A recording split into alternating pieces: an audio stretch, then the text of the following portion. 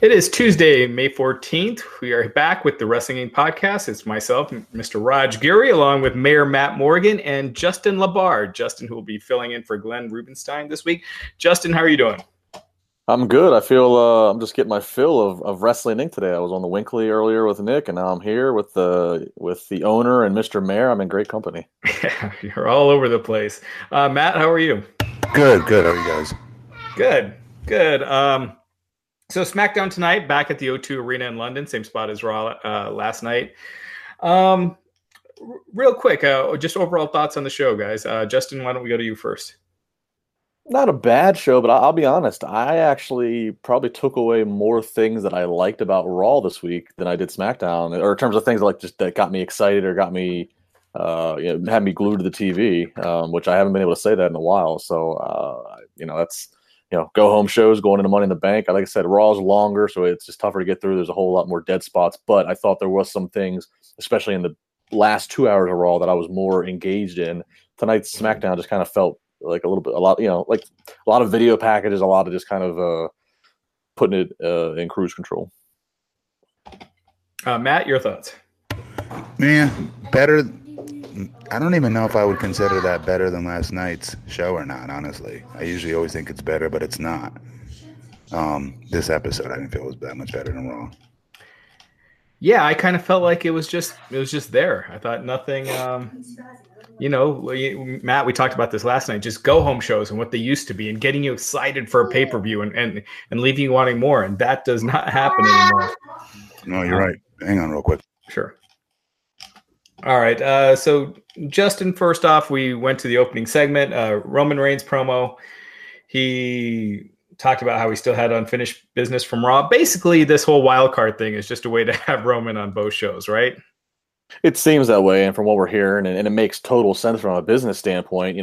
Us wrestling fans thought it was fresh for a storyline to have Roman Reigns drafted over to SmackDown. He'd been with Raw for 5 or 6 years, so it felt fresh, right? But from a business standpoint, when you have executives at NBC Universal who are already getting to have, it's already a weird dynamic with Fox getting ready to come into the fold here. When you have NBC guys going, so Vince, you just took, ratings have been declining and you decide to take, the top star off of our show. So yeah, this certainly seems like, wild card rule, Roman Reigns always one of the participants and then the other three.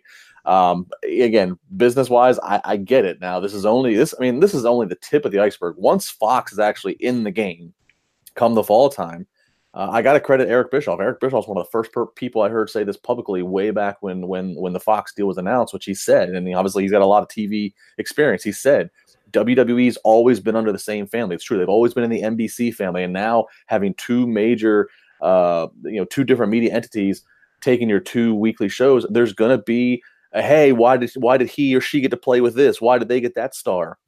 This is just the tip. This is just the tip of it. This is going to get far worse before it gets better. Is UPN Universal? No, NBC Universal. So NBC and Universal are now one entity, Universal Entertainment. So they're. No, I thought I heard you say that they've never been out from any other umbrella other than NBC or Universal. UPN, My Network TV, W, they were a network, but not like the Big Four. The Big Four has always been, but yes, they were definitely they were a network, but definitely not under the same. CBS, ABC, NBC. I see what you're saying. Yeah, and they definitely weren't paying $1 billion like Fox is. No, and that's why they're going to shit can this not draft, but I think eventually the brand split. Yeah, they're going to have to. I mean, it more or less has already. Yeah. I mean, technically you had 6 Raw stars on SmackDown tonight. I guess the Usos, tag teams count as one. Did they ever specify that? But no, they're making the rules up as they go along. So let's just say the Usos are one. Didn't they bring, when Daniel Bryan did it on the first very night? Didn't he do it on the very first night? When he came? He did, but he came by himself. He didn't come over with his bodyguard?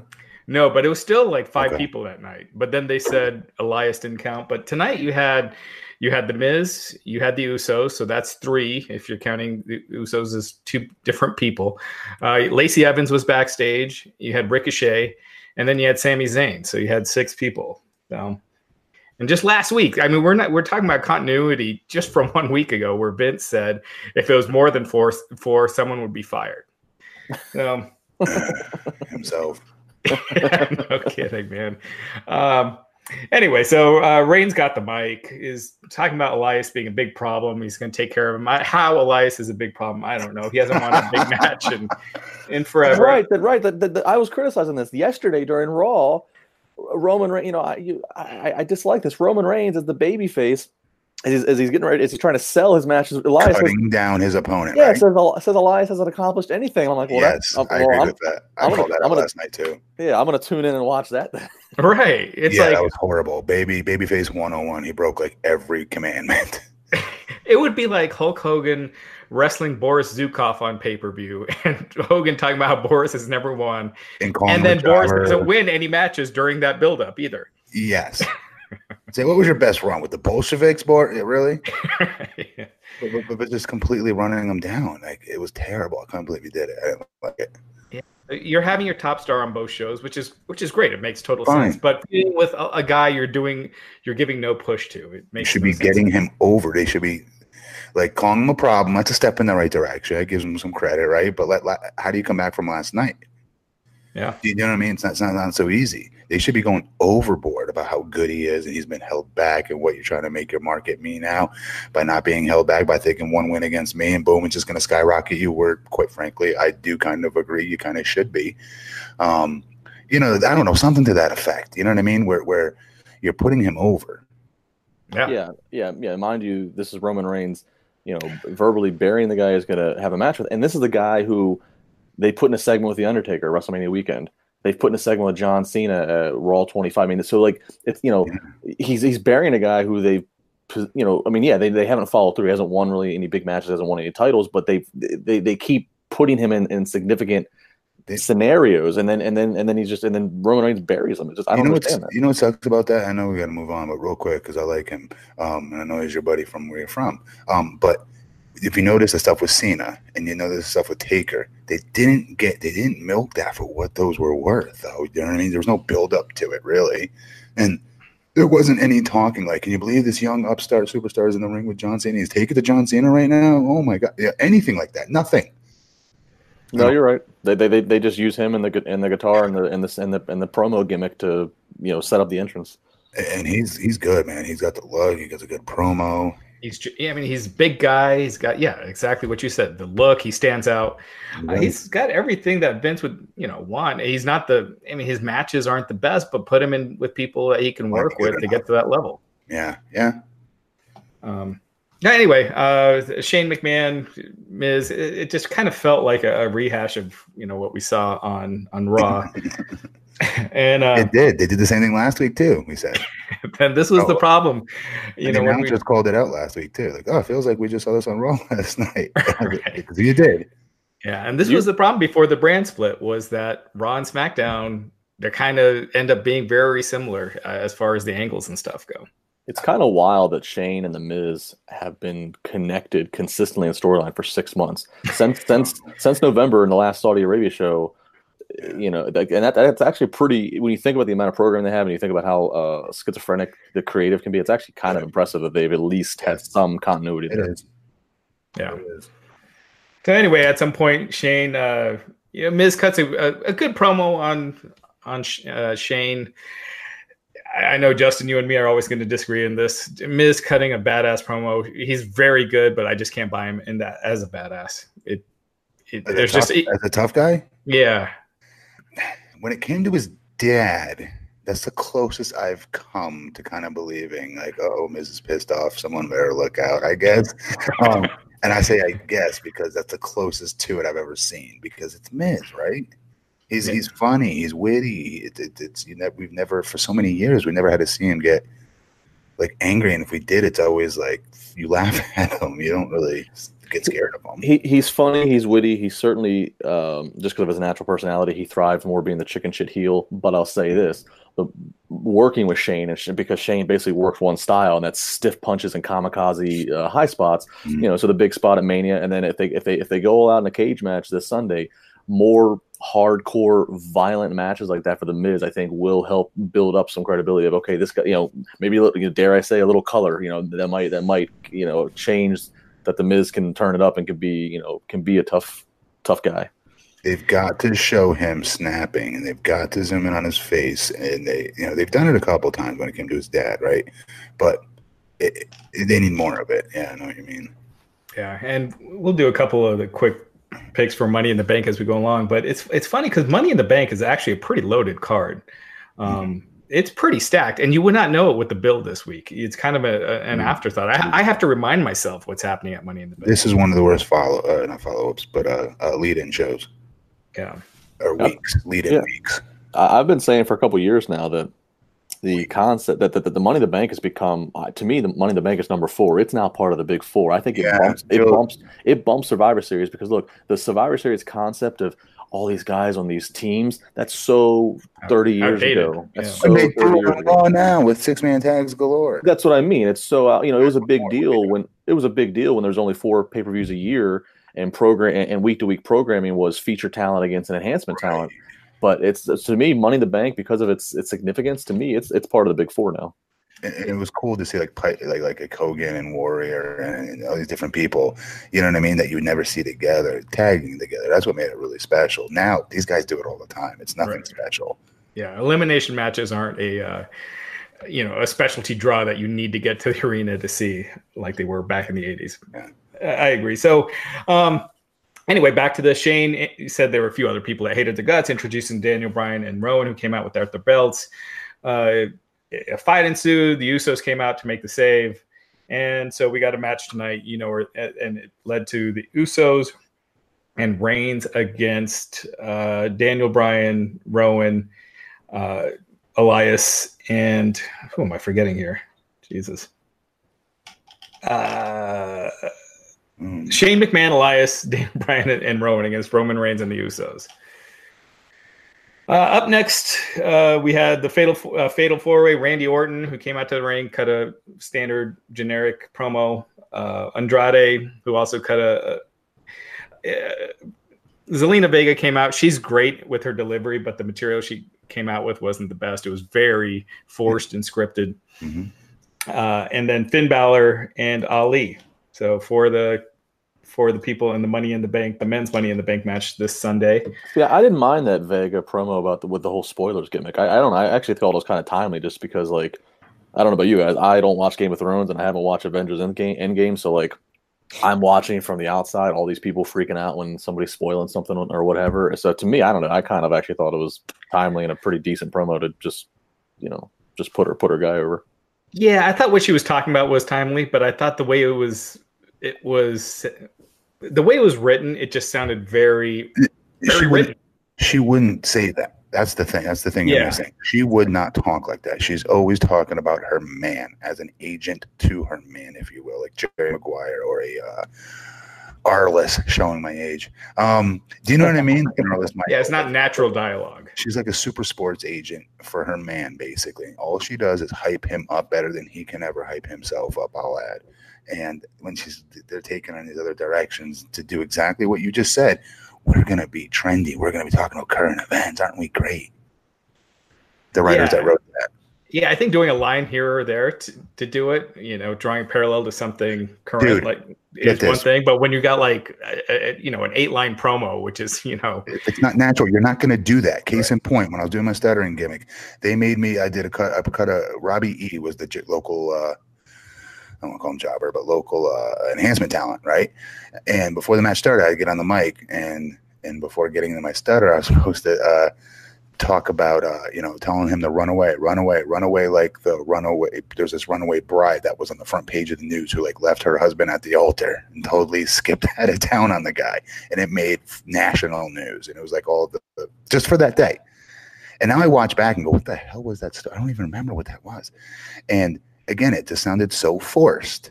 Do you know what I mean? And they try to do it because they try to get too cute and try too hard to be current. And it's not natural when the wrestlers have to then do that because they don't talk like that. None of us talk like that.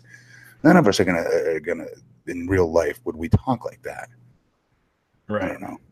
And your game is gonna end throny. It's not. It's just not how people talk. Yeah, I agree. But regardless, this was a good match. No stakes. It's kind of the general WWE buildup. Whenever there's a multi-person match, you see various combinations. Yeah. This was a 4-way. Andrade pinning Finn Balor to get the win. So I don't know. To me, Ricochet got beat yesterday. To me, that makes like Ricochet and Finn Balor two of the favorites going into this Sunday. Wins and losses have never meant any less in WWE's history, I'm going to argue, than currently. Name another time. I mean, it feels like there's hardly anyone being protected right now. Everybody loses. Yeah. Roman right now so far is the only one, but he hasn't been wrestling. Really wrestling. I mean, he lost tonight, even though he wasn't the one pinned. But. Well, I think a big reason for that is just the amount of programming they try to fill, and the amount of I don't know. I would, and we see them do this every now and again. I would not be opposed to. First off, I wish both the shows were 2 hours, but that's probably not going to happen. Yeah. But I would not be opposed to them taking one or two competitive matches away, and even if they had to substitute it with a featured talent against a local talent, and we see them do this every now and again. It's not every week like it used to be in like 1990. And I'm not saying that they need to go. That should be the whole show. But I wouldn't be opposed to that. That way they could preserve some of these competitive matches, and we don't see the redundancy of best of threes, best of fives. And I'd rather see, okay, here's the talent you're trying to get me to build on, who's going to have a big match in a couple weeks. Let me see their signature stuff. Let me see some more character depth with them. Let me see some vignettes or skits about them. I'd rather that than watching a 25-minute 3-segment match in which I'm going to see again in 2 more weeks. I don't know. I just don't like the 50-50 booking. But they're always going to 50-50 book as long as they have this much to go out there. They're going to constantly trade they're also stuck with the same wrestlers facing each other as opposed to. Okay, so what? Back in the day, how many times did we hear the stories? Those guys wrestled 31 days a month or some crap like that. It was always the same story. The guy, Hulk Hogan, then all of a sudden start losing. Okay, and guess whoever the hell he was wrestling against, or whoever the stars were at the time. But it wasn't all televised, Matt. That's what I mean, though. Like, Yeah, Hogan never wrestled. He never wrestled every week, but he would appear every week. But yeah, that's kind of to that point. The top stars probably shouldn't wrestle every week because they're doing promos, vignettes. Yep. I don't know. That's what say all you want about them, but that's one of the beauty things about Brock Lesnar is that it is an attraction when you're going to see him when you're going to see him take the sweats off and actually put the shorts on and put the boots and put the gloves on. It's an attraction because you only see it every so often. How do you know he's wearing sweats? When he comes out for his promos, when he's wearing his Adidas sweats and how do you know he's wearing his Nut Hugger Country Boy jeans? Double coated. But yeah, I mean that is true. I mean, any time Undertaker makes an appearance now, or Goldberg, or when he was in, or Sting, you remember those appearances because it wasn't every week. Yes. No, you're right. But anyway, back to this. Andrade with the win. Ricochet shows up and ends up clutching leaps onto a ladder, goes at it with Andrade, gets the briefcase, clutches it, on the ramp while Andrade recovers. So Ricochet showing that he can climb a ladder and grab the belt. Grab the briefcase. I'll take it for the outshot. You know what I mean? Yeah, I mean, I think one of the things that has me most excited about this match is Ricochet being in. Yes, I still think he might win this somehow. I hope. I mean, looking who's in: Sami Zayn, Ricochet, Drew McIntyre, Baron Corbin, Ali, Randy Orton, Andrade, and Finn Balor. Ricochet is my favorite. This is a really good match. I think whoever wins is going to be a heel. Who do you think? I mean, Drew would be my number one. Oh, I remember you saying that. Yeah, that's a good call too. No, that's a good call. Because Drew with the briefcase could be really good. Think about it. Drew is definitely up there. The only thing with Drew is he doesn't need it. He can be in the main event anyway. You're right. But then again, Braun didn't need it last year, and they had him win. Yeah. Well, my top 2 picks, and again, both heels would be Drew, or actually behind him would be Andrade. Yeah. Hell no. They'll use it to milk. Look, again, they'll use it to milk it. They'll use it to the boost. They want for Fox. Is that what you're gonna say? Yeah. I mean, I'm just thinking. And again, remember, if he wins the briefcase, it doesn't have to. The rule is they got 12 months, so it doesn't. You don't have to picture him as a champion tomorrow. And let's not forget Damian Sandow won the Money in the Bank one year. When they were building him, though, I'm sorry, Damian was a very acceptable, right underneath the main event. You know what I mean? The Intercontinental level. And then when's he finally going to get his push up top? Do you know what I mean? If you guys really remember when he was doing his silly stuff, when he was wearing his robe and being his genius stuff, that was I like that shtick a lot. And he was really good in the ring. That was the closest. I agree. That was the closest he was to near that level. I didn't see him in the world title picture, but I could have seen him getting there if they had kept pushing him. Yeah. Went back to Kofi and Xavier backstage. Xavier said he had Kofi's back, and we'll make sure everything goes smooth during the Kevin Owens show tonight. Kofi wants Woods to stay back and said that Woods wasn't at 100%. I was surprised they didn't do a match with Owens destroying Woods, but he showed him, yeah. Back from break, out came Charlotte Flair. She said Sunday will be the culmination of her rivalry with Becky. It'll end with her becoming SmackDown Women's Champion again. She wooed and led us to a video package. They do this a lot now. I thought Lacey was going to come out here. Well, yeah, she was backstage, but because I thought they saw the two of them in the ring together. I thought it'd be too much for Vince to pass up.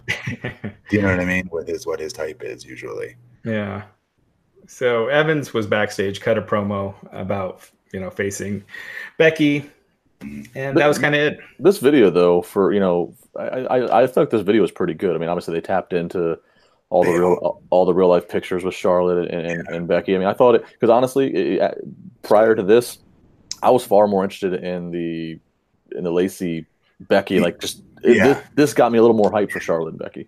And because that's the newness of it all, right? With the Raw situation, right? She's brand new, it's a fresh opponent, and she brings intensity. She brings intensity. Be ready, but Charlotte versus Becky, it's a great match, though. I could watch it. I know it's played out, but I swear to you, I could watch that 300 times in a row and still pay to see it. I really would, but most fans aren't, like that, and I understand that, but what do you think's going to happen? Do you think she drops it to Charlotte? No, actually, I think she keeps both. I think she drops one of them. I wouldn't be shocked if she drops the one to Lacey. Wow. Yeah. But the other thing to keep in mind, and this is what makes it fun, is let me put it this way: I see Becky 2 belts walking out with 1 belt. Even if she was to beat both Charlotte and Lacey. Who's to say after she finishes that second match if they said that last night? Yeah, here comes the Money in the Bank. I forgot all about it. It's the name of the damn pay-per-view, and I forgot all about it. Yeah, so I mean, that would be a way of obviously protecting her, but still being able to get one title off of her. I mean, good point. Yeah, that was kind of my pick. I figure it's either the winner of the Money in the Bank walks away with the SmackDown title, or Charlotte. But I think Becky holds on to Raw, stays on Raw. She's now on one brand, and SmackDown has their own champ. Because you got to figure when building the match card, since Becky has 2 matches, they're obviously going to try to space them. You'd think probably pretty far apart. And they'll probably put a women's Money in the Bank in between it, or I don't know. I mean, I'm just thinking spacing wise, you can make it happen. Yeah, I can still see Mandy Rose. we'll see. Yeah, no, I don't think that's not a bad pick. I mean, regardless of what some people might think of her, that's not just based upon positioning. I could certainly see Mandy Rose coming out of this with a briefcase. Another blonde. But you do now have a 4th girl, in that main event picture now versus just a 3, right? Yeah. Yep. I mean, you kind of make someone else.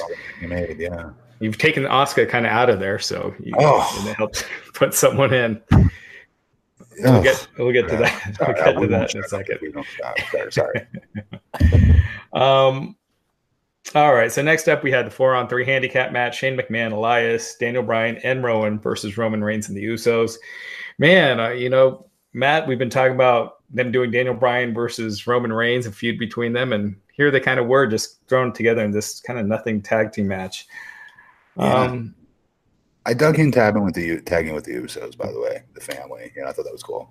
I'd like to see him as a stable.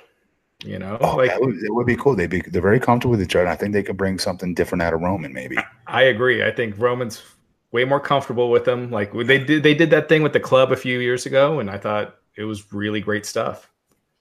Yeah, I feel like probably because they're always putting sole emphasis on Roman. I feel like this isn't the first time we've seen him around the Usos, as we just noted. I feel like that'll be kind of downplays of it. They don't make as much about I think I don't know. I'm surprised they don't make a bigger deal of, oh, it's Roman teaming with his boys with the Usos. I don't know.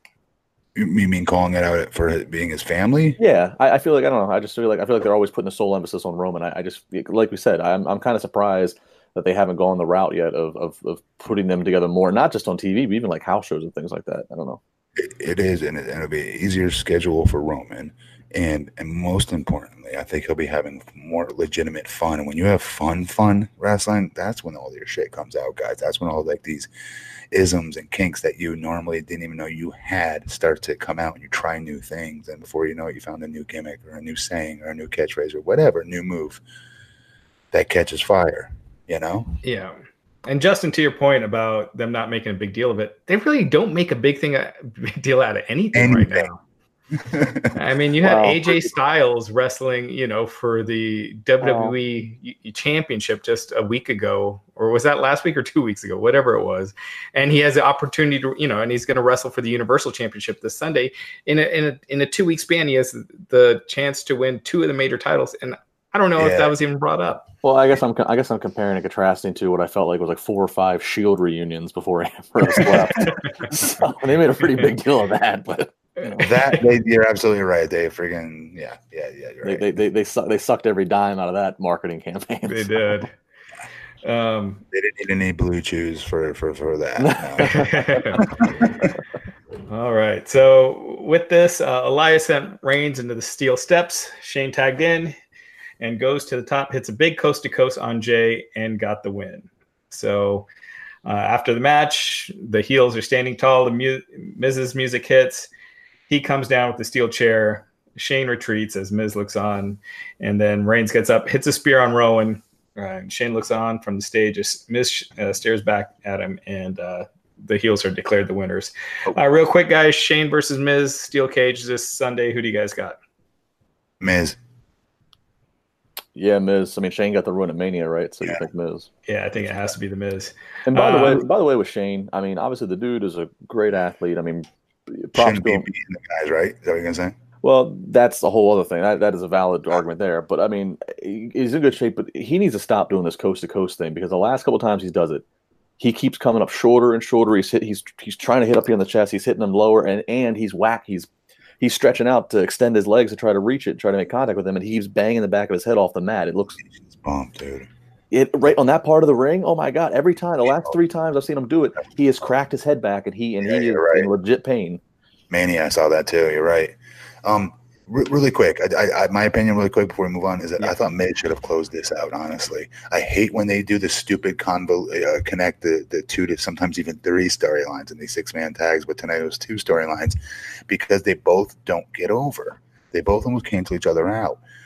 That outshot, I continue to tell you, so important on what the last thing is we see, and it should have been an irate Miz somehow getting his hands on somebody on that team with his chair and looking like a lunatic. Like you said, to drive that point further, that he's the tough guy. He can be a badass when he has to be. You know what I mean? And he didn't have to hit that spear, is what I'm saying. Who cares about Roman hitting a spear on old boy? It did nothing for him. Yeah, and you mentioned combining 3 storylines. There kind of actually were. I mean, you had Roman and Elias, who are facing off this Sunday. Real quick, who do you guys got with that? I shouldn't say it again. Asking. Roman Reigns and Elias. Son, I hope it's Elias though. I do. Yeah, it's Roman. and then this was another thing we talked about last week, Matt, with Daniel Bryan coming back, being in a tag team with Rowan, winning the tag titles. It's great and everything, but Daniel Bryan's gone from headlining WrestleMania, or being one of the featured matches at WrestleMania. Now he's on the kickoff show. It's Daniel Bryan and Rowan on the kickoff show against the Usos. They're on the kickoff show? It's on the kickoff show. You have to be shitting me. Well, come on. Why couldn't he's so over? He should have he brought the titles up. If anything, like, it doesn't have to be relegated to this pre-show, because it's the tag titles every single time, no matter who the holders are. Matt, it's not the pre-show, it's the kickoff. And remember, these kickoff shows aren't 7 hours like WrestleMania, so they don't have all that time, and they got 11 matches on this one, including that kickoff.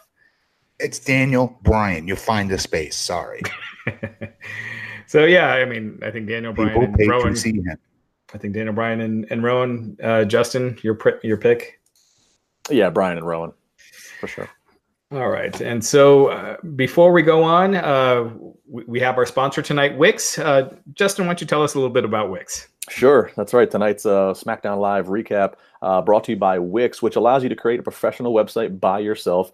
Wix allows you to build professional websites any way you want, set up databases, content-rich sites without having to do all kinds of coding and HTML and have all those skills necessary. You can get started now by going to wix.com/podcast to get 10% off. And, over 140 million people use Wix for the website. Raj, I believe, you know some people that are involved with it. You can really start and get going for free. There's over 500, I think, templates for how you can, make it look and the color scheme and what have you.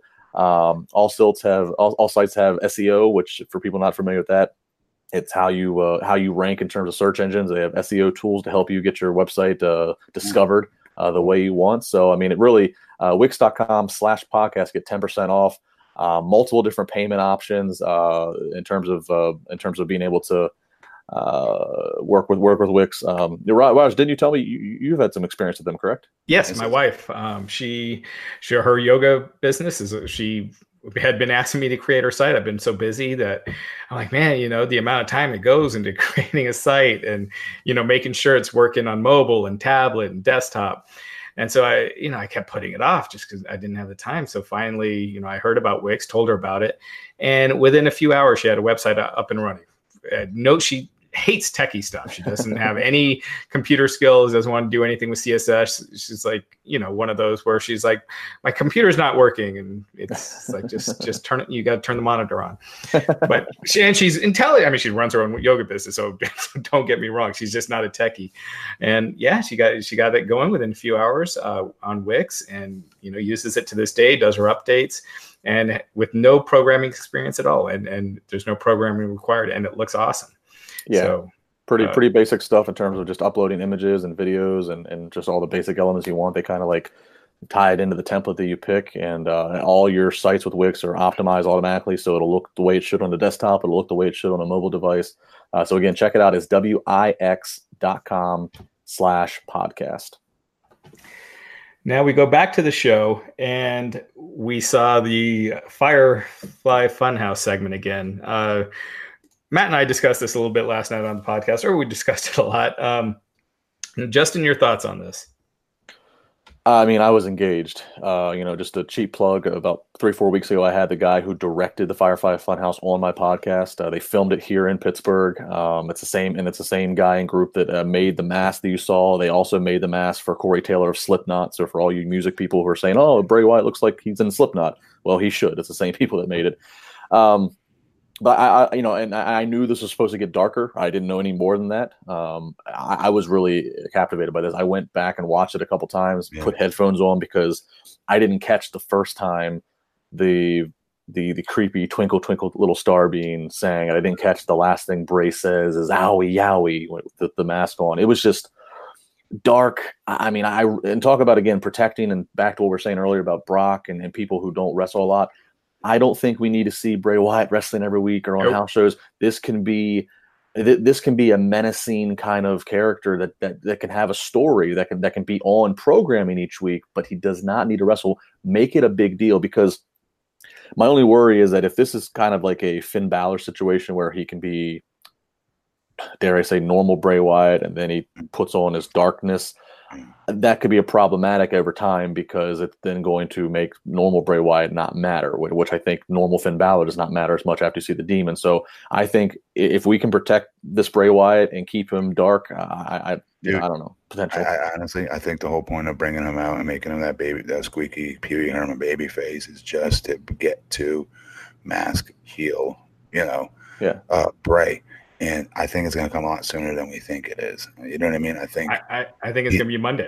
We're not going to see that squeaky clean Bray in another 3 weeks, in my opinion. One of the best quotes that the director Jason Baker gave me in the interview I did with him on the podcast, and we ran a little clip here on the Winkley, was he talked about how he's like, You said, Ted Bundy and he started John Wayne Gacy. He's like they look like regular everyday people. He's like the scariest monsters are those who walk above us or walk among us. So that was a great intro to have this Pee Wee Herman kind of smiley, corny Bray Wyatt. I mean, that scares you even more that you know that he's creepily luring you in. Yeah. Matt, what do you think seeing it again? Awesome. Yeah, absolutely awesome. So do you think he wrestles as both or just one? No, or just the monster? He'll be the monster. He'll be the monster or heel. Whatever that is, whether it's the monster with this mask or maybe they have a different one next week for all I know or whatnot. It will be a heel though. It's just a matter of a few weeks because they're gonna unfortunately morph him out of that way. They already are too fast in my opinion, but I'm being super critical here because I love every segment of it. There's not one I'm not absolutely captivated by. I love them. Yeah, I kind of think, I'm with you, Justin. I think this character has, and I thought it with the first Bray Wyatt the first time, and then it just got to be overkill with him doing the same promos every week, week after week after week. I'm talking about, when he first debuted on the main roster. I think this is intriguing. It's interesting. Man, I would save his debut for the next pay-per-view. I wouldn't do it on TV, build that anticipation. And then he's got two gimmicks. You could do the squeaky clean guy on TV and you save the monster for pay-per-view or something like that. But I know that they won't do that, but I think they're not, because they're going to really have the puppets out in the ring. There's a lot of things that are going to go into that. There's a difference between vignettes and the safety of having all of that backstage props and all the lighting being perfect versus once it happens in the ring. It changes everything. It doesn't look anywhere near the same. You don't think he comes out with his own rosebuds with one dressed as a buzzard? And I don't know. I hope not. That'd be super hokey as hell. That would be DOA. He comes out with that damn puppet. He's gonna be dead in the water. I'll say this though with the vignettes. One of the things I like about the vignettes is I like the fact that he has this Mercy the Buzzard and this Rabbit and this Abigail Witch. Because the reason I like it is the one thing I always thought that made Bray Wyatt work and they went away from was the Wyatt family, or is him being a cult leader? He needs, I think, other weird characters around him to show that he has a mental control over them. When they abandoned the Wyatt family and it was just Bray by himself, his character didn't seem as didn't resonate as much. But I think, he should not be coming out with puppets to the ring. But even in these vignettes that he has these weird surrounding of people or whatever they are. I honestly just think they're fill-ins for Pee Wee's Playhouse. It's Cherry. It's the damn talking window. I honestly think that's all it is. Probably, it might be right. But it still makes the same point of I like him like this cult leader. Yeah, he's got a mental hold. Yeah, I'm excited to see where they go because I doubt he's going to wrestle in the mask. So is he just the same underneath? We'll see.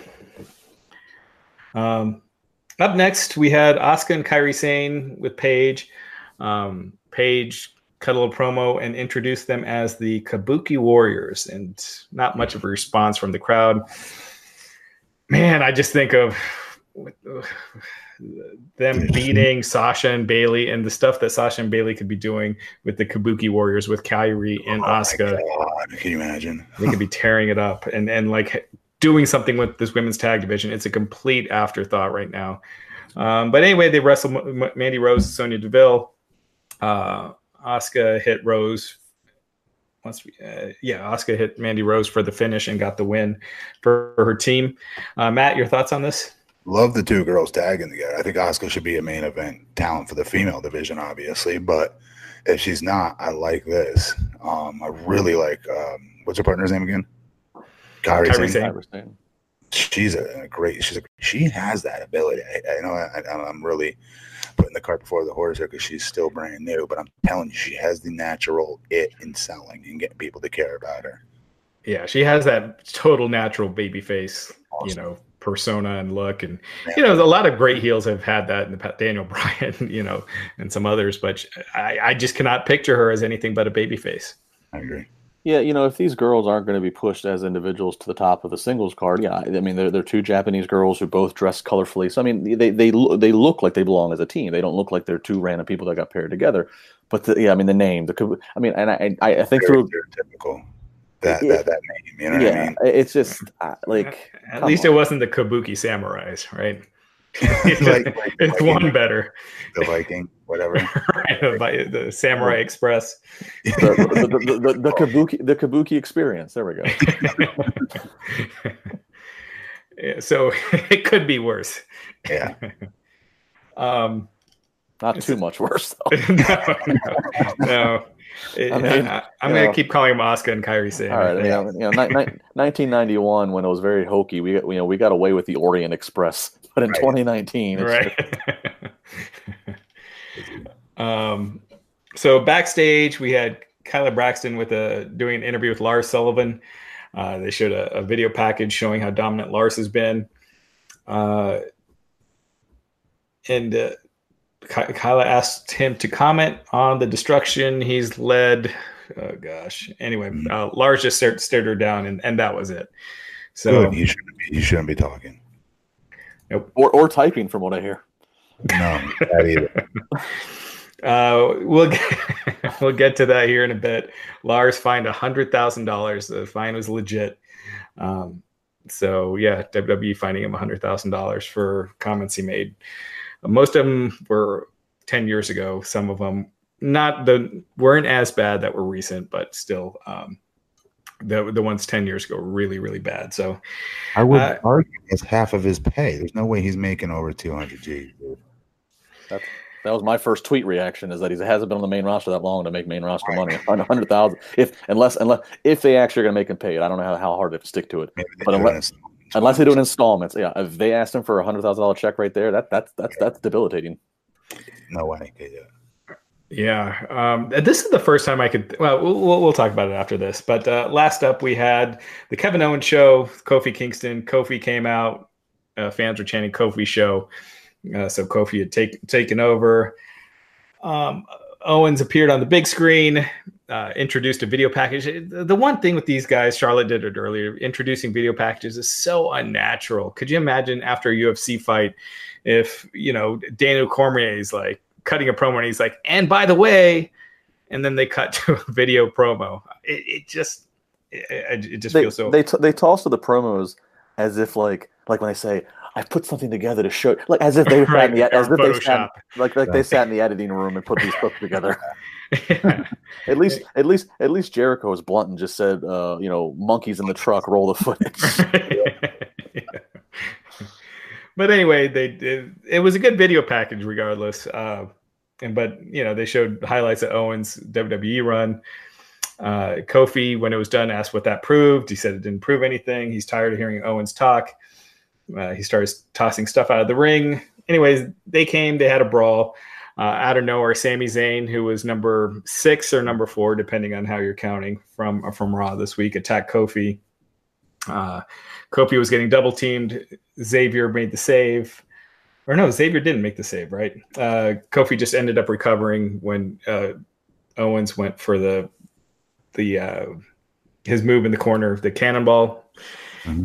And moved out of the way. And at the end, the New Day music hits. Kofi was standing tall, which is usually not a good sign for them to retain their title, but we'll see. But that was SmackDown. Yeah. This doesn't feel like a WWE Championship feud, man. In the words of Raven, Yeah. Yeah.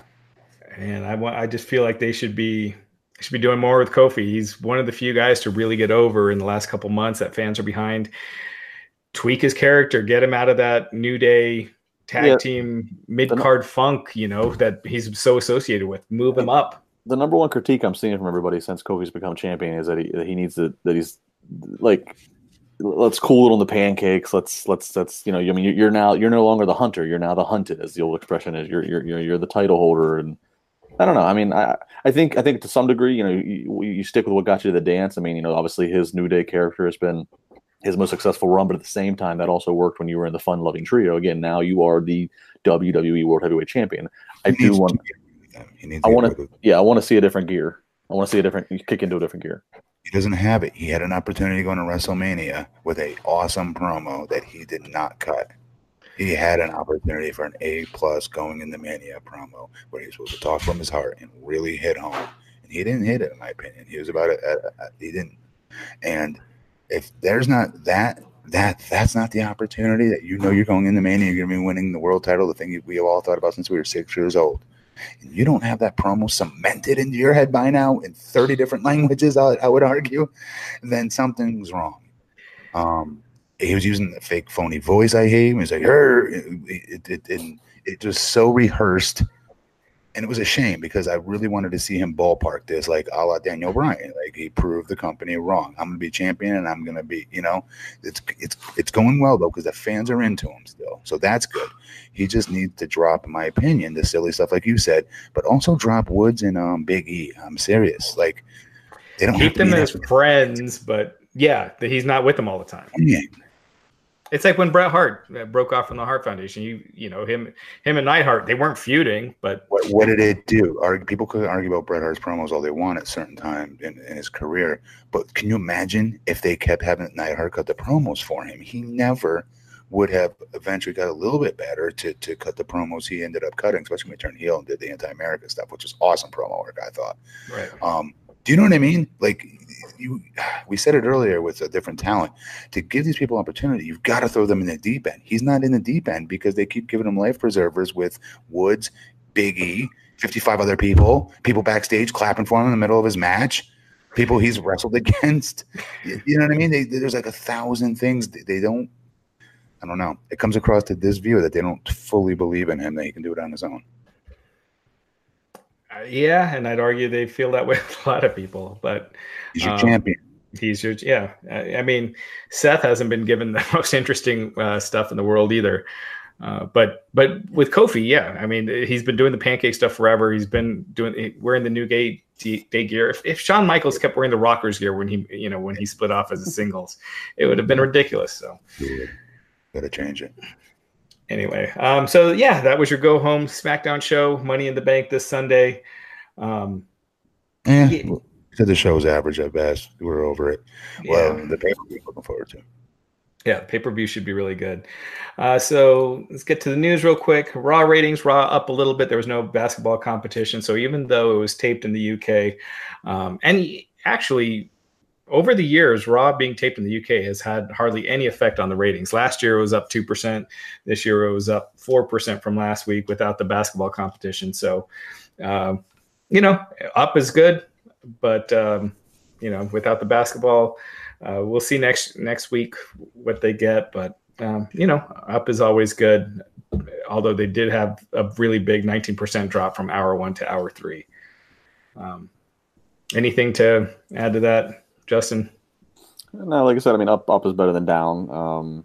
I thought the second half of Raw wasn't terrible. There was some interesting things. Again, it's just so long; it's impossible to say that 2 hours straight through 10 segments, 11 segments, consistently all good. And it's just too hard for them to string that many together with how much they have to with all the chaos. But you're right. Actually, when they go to London, actually in the last couple of years, I mean, they even had, I think, didn't AJ Styles win the title a few years ago in London? I mean, they seem to actually have some things happen, and it's almost like the spoilers kind of play in their favor. People read and hear about things, and they go, "Oh, well, now I'm going to tune in to actually see it." So, you can't have a show taped every week. But I think once every so many months when they do these tape shows in London, it actually sometimes can help them a little bit with drumming up some buzz. Yep. Tonight will be interesting to see. They were up against the Warriors game, so we'll see. Did you guys see that? Real quick, DJZ, formerly of Impact Wrestling, Zema Ion, he has signed with WWE. Is at the Performance Center. Yeah. So congratulations to DJZ. Good guy, works hard. That's great. Great guy, well deserved. Absolutely. Did either of you guys see that Tom McGee Bret Hart match that they released on the WWE Network? Oh my God, I couldn't believe that. Dude, the guy was shredded and doing all his cool moves and stuff. Oh my God, talk about being ahead of your time. Yeah. The only thing I wish they would have done is they did a great job doing all the build. They did a great job giving you background of like what tape trading is and giving these different. The only thing I wish is you had all these people. You have X-Pac, you have Ono, you have all these people talking about like wanting to see it. I wish that after the match we would have, even if it was a quick montage, gotten the reaction from all these wrestlers having to see it for the first time. Yeah. Especially Bret and Tom McGee, because they go, "Hey, you guys want to watch it?" They're like, "Oh, sure." I mean, they weren't together, just for anyone that hadn't seen yet. Did I never hear about this? How? Over all these years, like I never stopped being a diehard. I never missed Monday Night Raw, even when it wasn't cool. when I was in high school in like the late 90s there. I never miss Raw. Like, I'm being serious.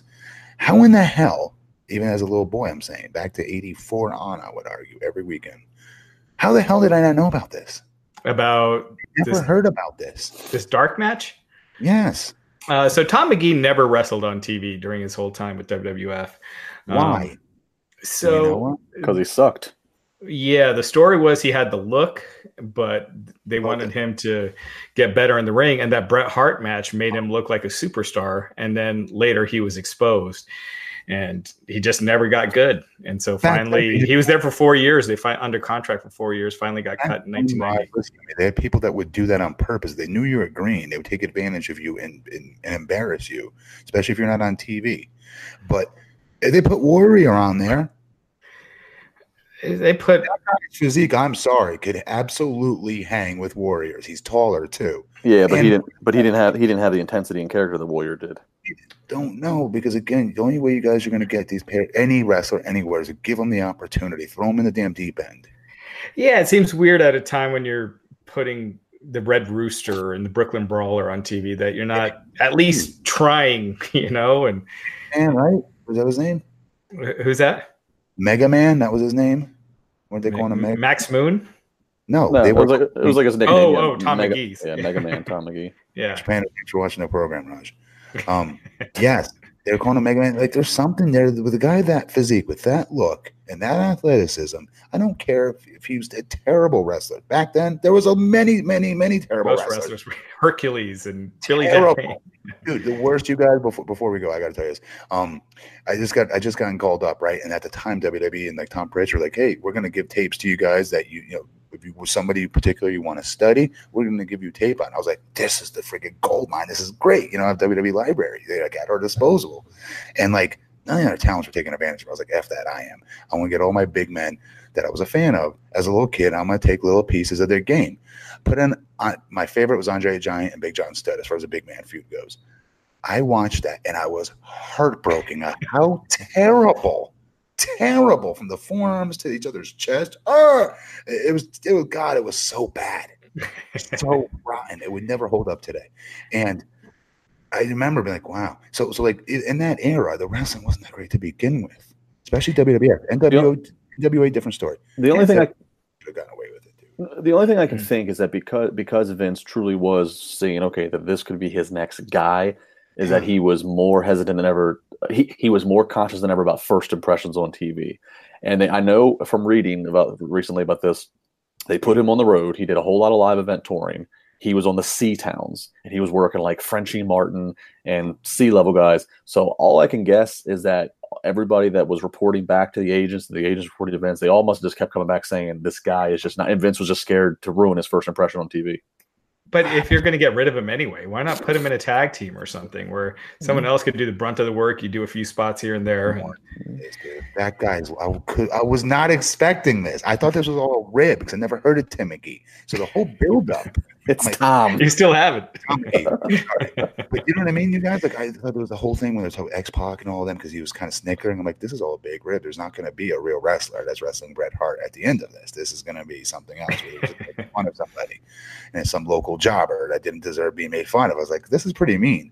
You know what I mean? At the beginning, and then I'm like, this dude's main event. Look at him. Look.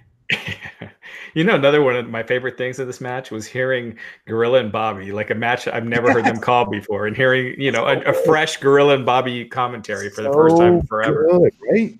They were amazing. I mean, just the chemistry they have, how funny naturally they are together. That stuff's missing. That entertainment and commentary is really missing today. They were good call. Yeah. And so, last but not least, Lars Sullivan fight $100,000. Yeah, to your point, that's a lot of money. It is good for him. In the past, you had Zara Schreiber, who got fired when similar. She had some controversial tweet she had posted years earlier came out. What was her name? Zara Schreiber. She was dating Seth Rollins at the time. She was in NXT. Oh, I didn't know that. Yeah, and so she got fired. Aaliyah in NXT. Didn't Jessica Havoc also have some stuff that? Yes. Yep. Yeah. And then, oh gosh, I don't want to say the wrong name. Someone, NXT UK talent, just the other week said something homophobic as a joke during a live stream. And she issued an apology, and that seems to have been swept under the rug. I haven't heard anything about that since. But anyway, Lars, so he's got the fine. He's still on the roster, so it seems like that's probably the end of it. Here's a serious question. So with all the people you just mentioned, they all like had like a tweet under their verified name, verified persona accounts. Lars Sullivan, under his real name, which most people don't even know, 10 years ago on a random bodybuilding forum under like under a screen name. Who the hell dug this up and found this? Who had the time in their life to find all this? Or WWE, he was not working for them at the time. He does not represent their views. Do you know what I'm saying? Where was that comment at least? Do you know what I mean? Because, I mean, I'm sorry, guys. None of you guys are perfect either. And I guarantee you at age 8 or age 17, you said a curse word or you did something. You know what I mean? And just to be put, I don't know. I wouldn't. This doesn't excuse what he said, but it sets a dangerous precedent because it's 2019. So, you know, the majority of the WWE roster who's 35 or younger has had the internet and social media in their lives for their adult life and maybe even when they're a minor. And as the years go on, this is only going to get worse. The social media is not going away. So this sets a dangerous precedent. I mean, at what point do we go back and see what somebody said on their MySpace page on 2006 and find them for it? But more importantly, really quick, I'll shut up. Really quickly, you guys. My point is, he was not owned by WWE. Yeah, but just, you know, obviously, if there's like some really hurtful stuff, regardless. Any hate speech, any of that stuff, you got to own that, dude. You have to own it. He, as a man, should have stepped up and owned it. Maybe he did, I don't know, publicly, and get out on his own. You know what I mean? And do it that way.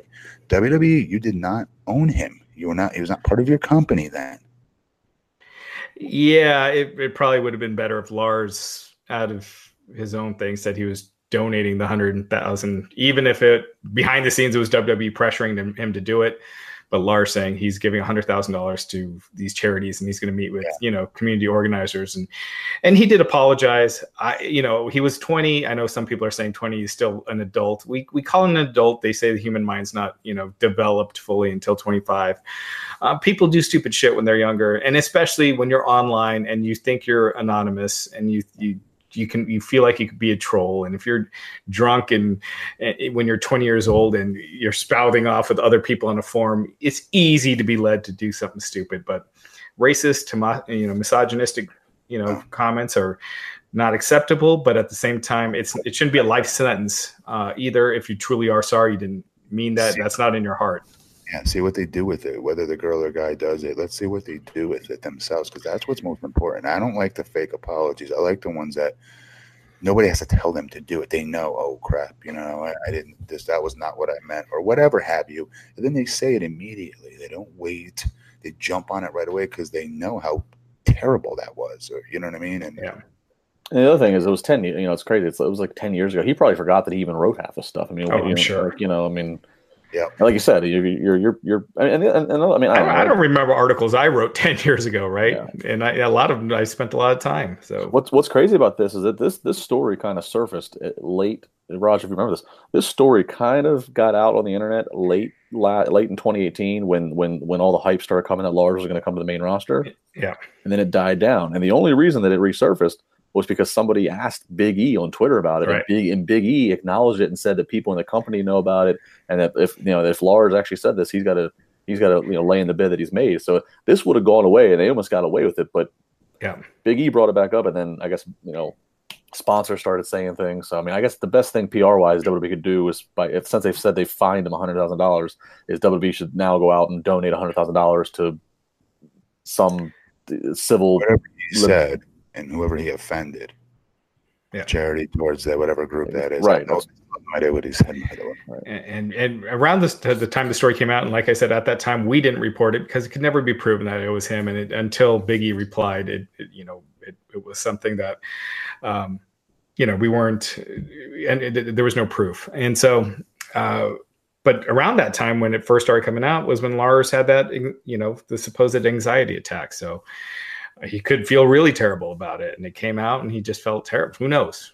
But anyway, I feel like it's a stiff fine, but I think it's good that he got some punishment and he's paying for it. And I think it's good that he's not getting fired, because if he truly is sorry, I'd hate to see someone lose their job over something that happened that long ago.